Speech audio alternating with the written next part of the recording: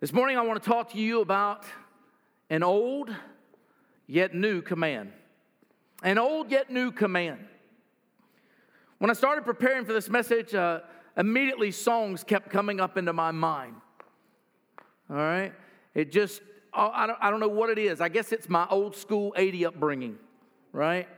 The very first song that comes up in my mind is, "What's love got to do with it? Got to do with it?" Now y'all going to be thinking about Tina Turner all night, all day. It did. It's the 80s in me. The answer is everything. Everything. As a Christian, it's got everything to do with who you are. If I could tell you, if we could leave out of this place, if we spent an entire year on understanding love, we still would just scratch the surface. It is so vital to the Christian life that Jesus hinged all of the law on two commandments. Love the Lord your God with all your heart and soul and mind. I mean, think about that. Love the Lord your God with all your heart and soul and mind. You've got to love God with everything that you are. He says that all of the commandments hinge on this. This is the greatest commandment. It's the greatest thing you can do is to love God. And he says, and the second is likened unto it, to love your neighbor as yourself. He hinged the entirety of the Old Testament on two commands, on two laws. So love has everything to do with who you are as a Christian. And if you don't love, then I would question your Christianity. And not just if you don't love God, if you don't love your neighbor. Now you might be like the guys that when Jesus was talking, and they asked him, said, well, who's my neighbor? You know, usually when we ask that question, it's just because we want you to define the parameters of who our neighbor is. So let me just go ahead and define the parameters of who your neighbor is. It's everybody. You mean I got to love the jerk that cut me off on the road to church today? Yep. You mean I got to love the boss that blessed me out this week at work today? Yep. You got to love everybody. And I'm going to tell you it's not easy, and you cannot do it in your human capabilities and in your flesh. It can only be done through the power of God who is in you. That's it. Love is so important that Paul wrote an entire chapter on love, and it was really to answer a question.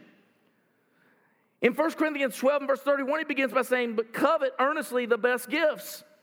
And yet I show unto you a more excellent way. And then begins 1 Corinthians 13. Though I speak with the tongues of men and of angels and have not love, I become as a sounding brass or tingling cymbal. And though I have the gift of prophecy and understand all mysteries and all knowledge, and though I have all faith so that I could remove mountains and have not love, I am nothing. And though I bestow all my goods to feed the poor, and though I give my body to be burned and have not love, it profiteth me nothing. Can I tell you what a Christian sounds like? Y'all didn't know that I am a great pianist. I'm really good. I hope this thing's on. Is it on, Nick? Did you leave it on for me? He did. He left it on. Okay.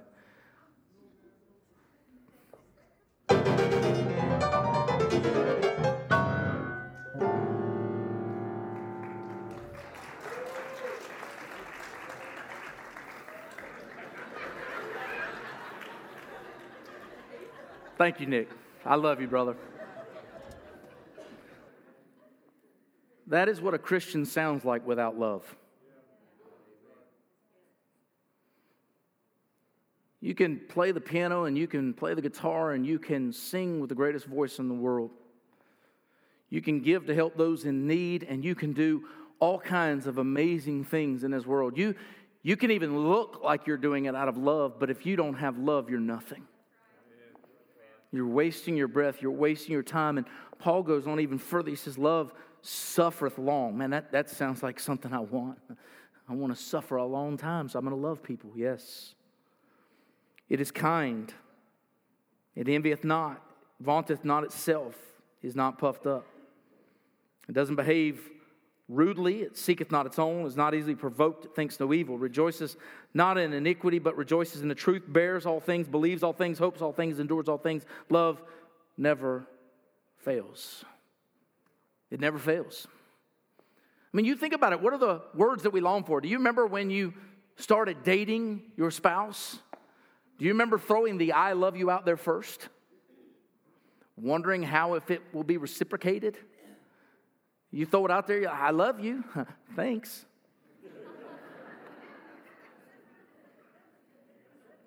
You don't feel the same? But as a Christian, we don't care whether it's reciprocated or not. We're called to love everybody, period. We're called to love, and we're called to love with a passion and a fervor that is only defined as coming from Christ himself. And that's what we're going to talk about today. We're going to talk about an old and yet new command because it is so important for us to grasp and understand it. So if you got your Bibles, I hope you're in 1 John 2. We're in verses 7 to 11. I'm going to read the whole thing because if you miss it, you're going to miss the context of the first two verses when I begin to preach it and wonder, where did I come up with this? You got to read the whole thing, and then we'll come bring it back down. 1 John 2, verse 7. Brethren, I write no new commandment unto you, but an old commandment which ye had from the beginning. The old commandment is the word which ye have heard from the beginning. Again, a new commandment I write unto you, which thing is true in him and in you, because the darkness is past, and the true light now shineth.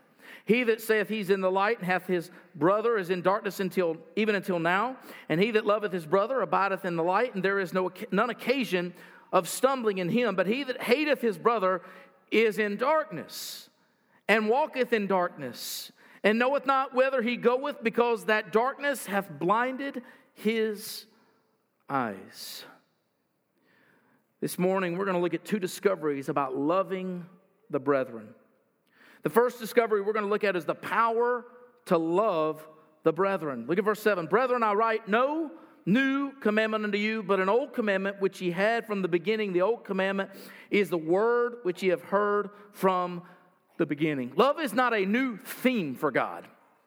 Love is something that God has displayed from the moment he created you. Love is something that he displayed at the beginning of creation. Love is something that God has always had, he's always displayed, and he always will. In fact, 1 John will later go on and say that God is love. If you want to know a perfect definition of love, it's God. Plain and simple. God is love, and he calls us as Christians to love one another. It is not something that is new. In fact, even all the way in the Old Testament, in the law, we see that it is written throughout.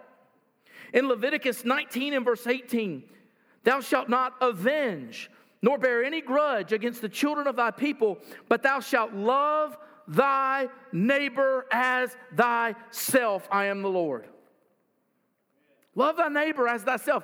You ever thought about that? Now, we like the golden rule, do unto others as you would have them do unto you. My son was in a Christian school growing up, and he had several friends, and one of them's name was Colby. And Colby could be a little rough sometimes, and Caleb had built something, and Colby went over there and he knocked it over. So Colby went over to his side after he knocked my son's thing over, and he started putting a puzzle together. So what does my son do, who's in about, I think it's first or second grade? He walks over and he goes and messes up the puzzle. And the teacher approaches my son and she says, Caleb, is that how we're supposed to act? And he goes, yes. And she said, what do you mean? She said, the Bible tells us to do unto others as we would have them do unto us. And he said, I did. I did to him what he did to me. And she said, no. Do unto others as you want them to do unto you, not as they've done unto you. And that's a lesson we need to learn that's very valuable to us today, is even when the world hates us and even when the world does things against us, we are still called to love them because they need Jesus. And we should have him within us. But also in Deuteronomy 6 and verse 5, it's one of the greatest commandments he gives. It's called the Shema. It says, the Lord our God is one. We are called to love him. Thou shalt love the Lord thy God with all thy heart and all thy soul and all thy might. So it's old. It's from the beginning. It's all the way back when the law was written. God said love has got to be the theme of those who walk with me. Love has got to be in everything that we do. It's all about love. But not only that, it was also manifested in Jesus Christ, wasn't it? John 3:16, we love that verse. For God so loved the world. He loved the world. He did what? He gave his only begotten Son, that whosoever believeth in him should not perish but have everlasting life. Why should they believe in him? They believe in him for what he did, that he died on the cross for their sins, that he gave his very life for them, that he loved them so much that he didn't want to be separated from them. He provided a way that they might have a relationship with God, and he died for you and for me. That is love.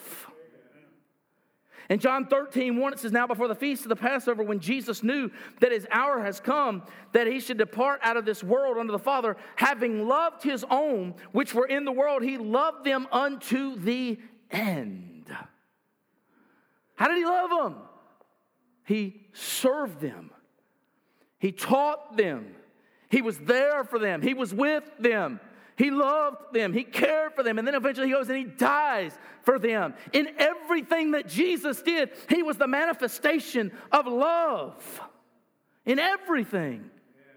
And for some reason, we as Christians go, well, I'm not Jesus. No, you're not, but you're supposed to start acting like him. I agree, you're not there yet. But you should be able to look in the mirror and see more of Jesus than you see of yourself every day. There should be a transformation that's taking place. He loved them unto the end. I love in John 13, verses 34 and 35.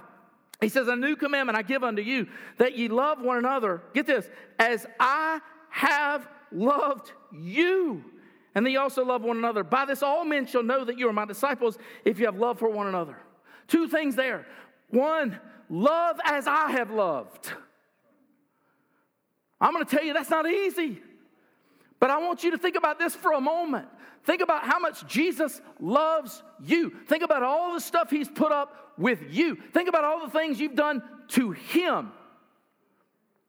Think about everything, how you've stepped on his name, how you've defamed his name, how you've done all these things against him, and yet he still loves you. And can I just tell you something? What somebody does to you doesn't even come close to comparing to what you did to him. Not even close.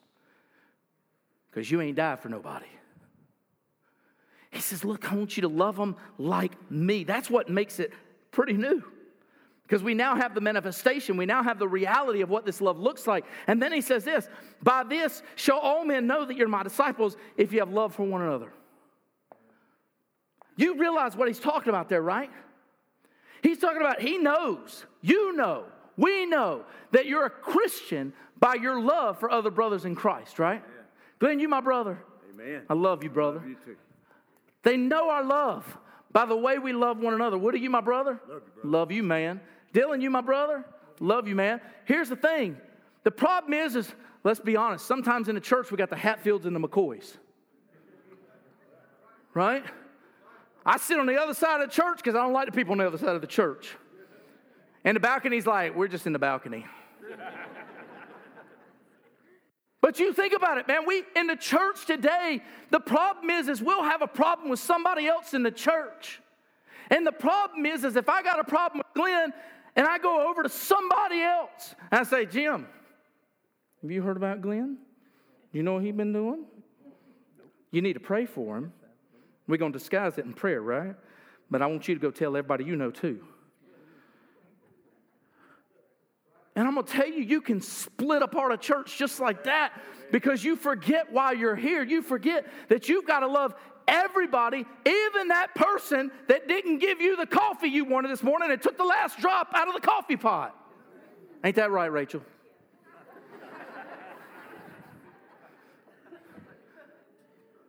But here's the thing.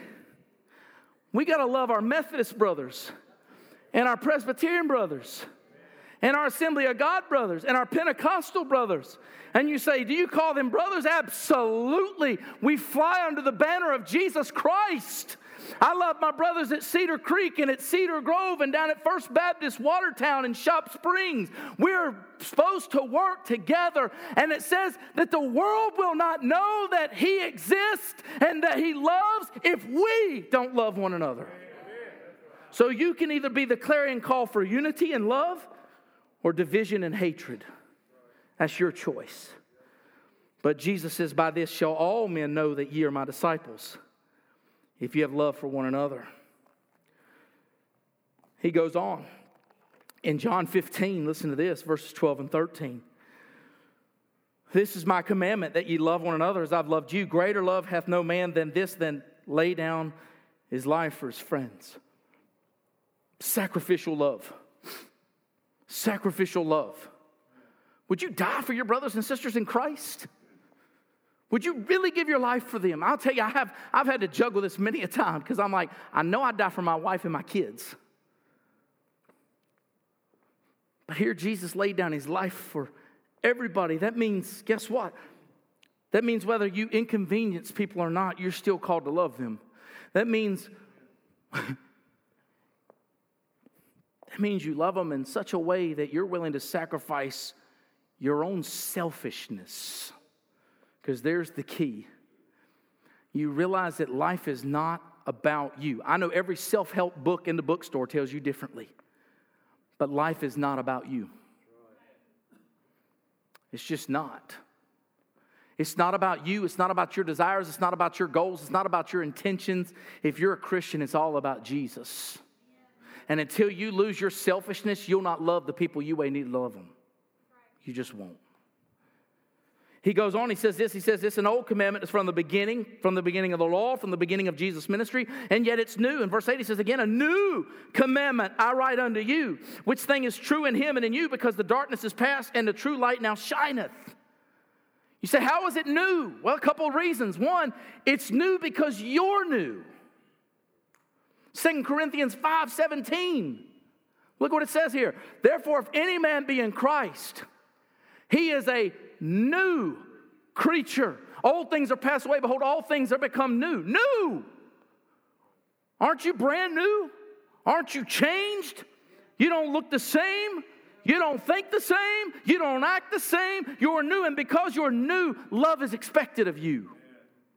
Because God's changed your life. Not only are you new, but your light is new. Your light is new. Ephesians 5 says it this way in verse 8. For ye were sometimes darkness, but now ye are light in the Lord. Walk as children of the light.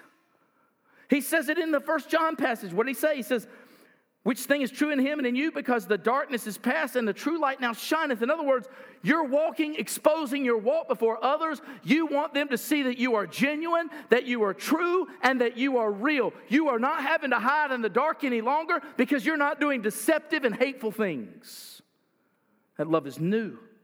In fact, it's so new that as you walk in the light, Ephesians 5:1 and 2 tells you you're walking in love. Be ye children, followers of God, as dear children, and walk in love, as Christ also hath loved us and hath given himself for us an offering and a sacrifice to God for a sweet smelling savor.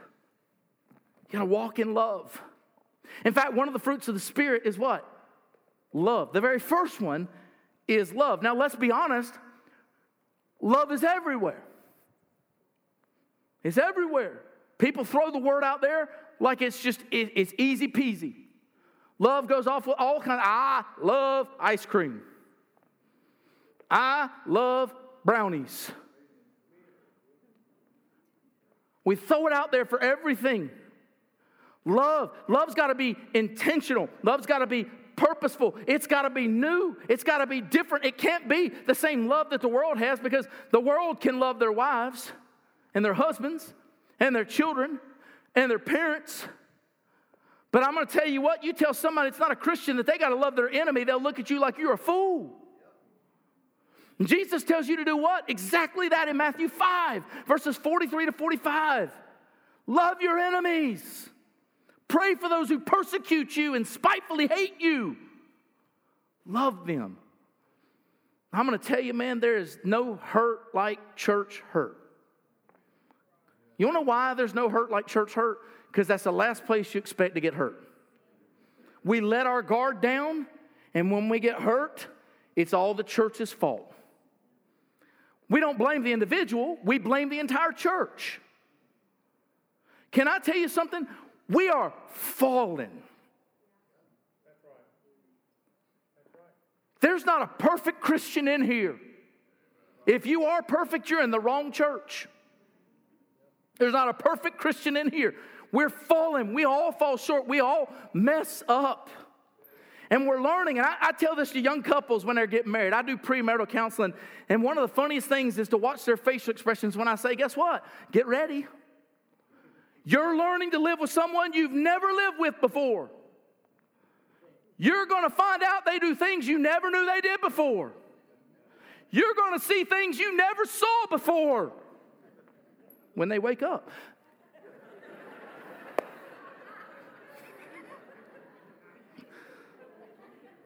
I am not looking down at the front row.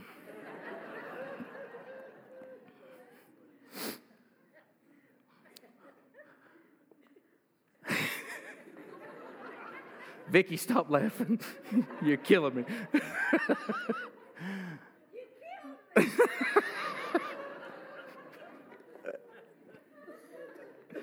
When we become Christians, here's the thing. When we get together with a group of fallible people who have idiosyncrasies and differences in culture and background and character, and guess what you end up having to do? You end up having to live with one another's flaws.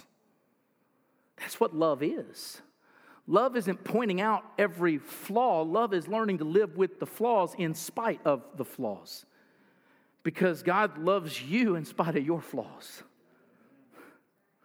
Man, when you look at this passage, the love is new. We're called to love our enemies. In fact, Jesus demonstrated that in Romans 5:8. But God demonstrates His own love in us in this, that He died for us. Before we were sinners, Christ died for us. When we were His enemies, Christ died for us. It's not old, and yet it is old. It's not new, and yet it is new. It's new because of the manifestation of the love that's been shown to us. It's new because we're called to love like nobody else in the world. It's new because it is something that Jesus requires of us, and it has to be new every day. Because you've got to let me tell you something. The problem is we get up in the morning, we've already determined our mood in the morning a lot of times. How many of you get up grumpy? I can tell by your Facebook post. Yep, you're grumpy. You think about that. You get up angry at the world already when you start out the day. What's going to happen when you go to work? That first person's going to speak to you. I ain't had my coffee yet. You're demon possessed.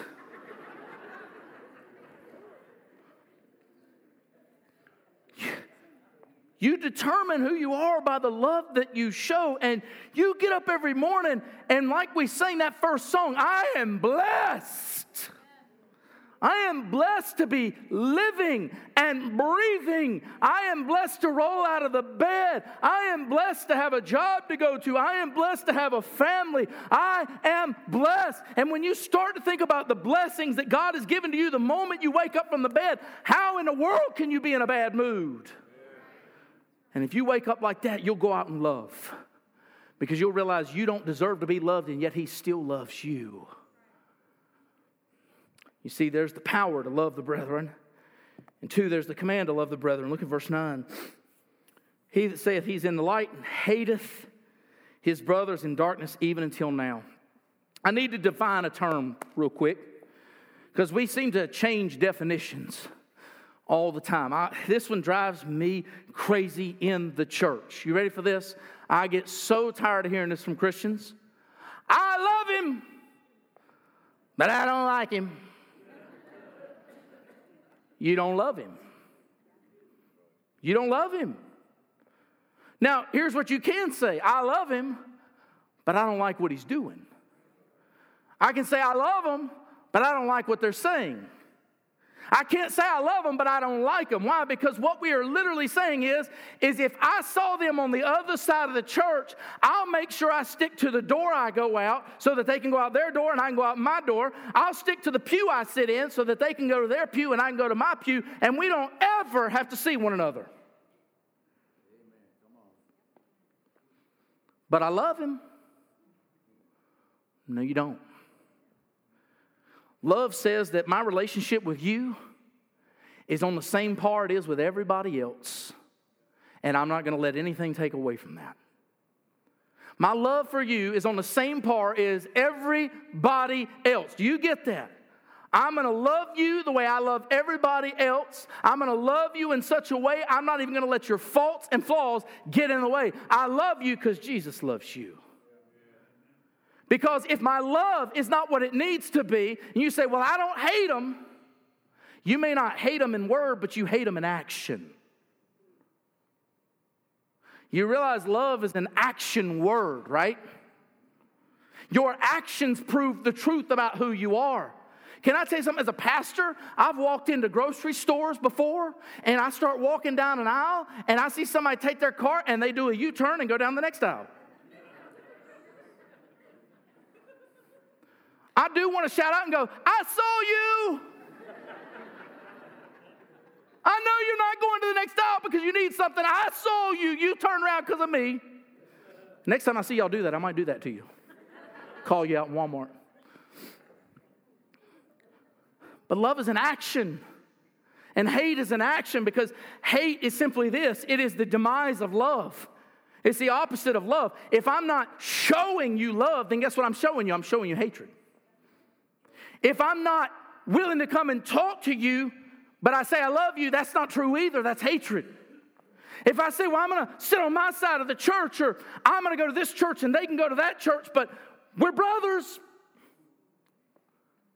It's not about that. It's about loving. And if we say we love, and yet we display it in our actions as hatred. He says, he that hateth his brother is in darkness even until now. Listen to what he says in chapter 4 and verse 20. If a man say, I love God, and hateth his brother, he's a liar. For he that loveth not his brother whom he hath seen, how can he love God whom he hath not seen? Can I tell you what that is? That's internet love. You know what I'm talking about. You know those people that get on the internet, and all they've done is talk to the person online. They ain't never seen them. They ain't never met them. But that's their life partner. Right? I've met the love of my life online. He lives in Canada. I ain't never met him. But our conversations are sweet online. How is it you can love people halfway across the world? That's not Canada, but other places. How can you love people that far away? And yet you can't love people right there by your side, people you work with, people you live with, people in your neighborhood, people at the grocery store, people that go to your gym, people that are right there in front of you. You are lying to yourself. I'm just being real this morning.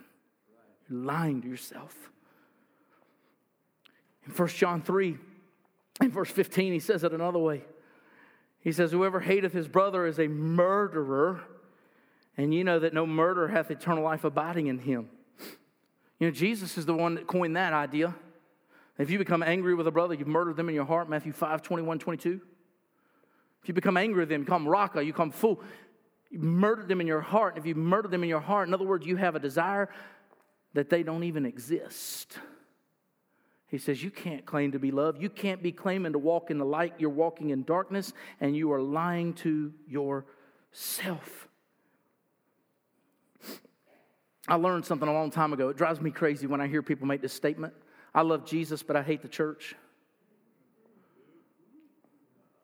I can be a Christian, but I don't have to go to church. I want you to try something out for me one moment. I just want you to think about this. Many of you in here are married. Could you imagine if somebody said to you, I love you, but I can't stand your wife or your husband? How many of you kind of buck up at them? What? What? What do you mean you love me, but you can't stand my spouse? You ever thought about that for a moment? What if somebody came to you and said, man, I love you, but I hate your kids? Them's fighting words, right? What do you mean? Let me tell you something. My wife and I come as a package. You don't like me, you don't like her. You don't like her, you don't like me. We are one. You say, why do you say that? Because the church is the bride of Christ. And get this, we come as a package. We're one. And so if you say you hate the church, how in the world can you say you love Jesus? Because you don't even love his bride. you can't do it. You can't do it. But let's look at the positive side of verse 10. He that loveth his brother abideth in the light, and there is none occasion of stumbling in him. None occasion of stumbling in him. 1 John 3, verses 14 to 18 show this. And I've read one verse from this already, but I want to read the whole passage for a second. We know that we've passed from death unto life because we love the brethren. He that loveth not his brother abideth in death. Whosoever hateth his brother is a murderer, and you know that no murderer hath eternal life abiding in him. Hereby perceive we the love of God, because he laid down his life for us, and we ought to lay down our lives for the brethren. But whoso hath this world's good, and seeth his brother have need, and shut up his bowels of compassion from him, how dwelleth the love of God in him? My little children, let us not love in word, neither in tongue, but in deed and in truth. Why? Because your actions and your deeds will prove your words. He says, he that loveth his brother abideth in the light, and there's none occasion of stumbling in him. In other words, you don't ever have to fear. If you're walking in love, you can come across anybody at any time and want to hug them and want to love on them and shake their hand and talk to them like everything's normal. But man, you see that guy you don't like,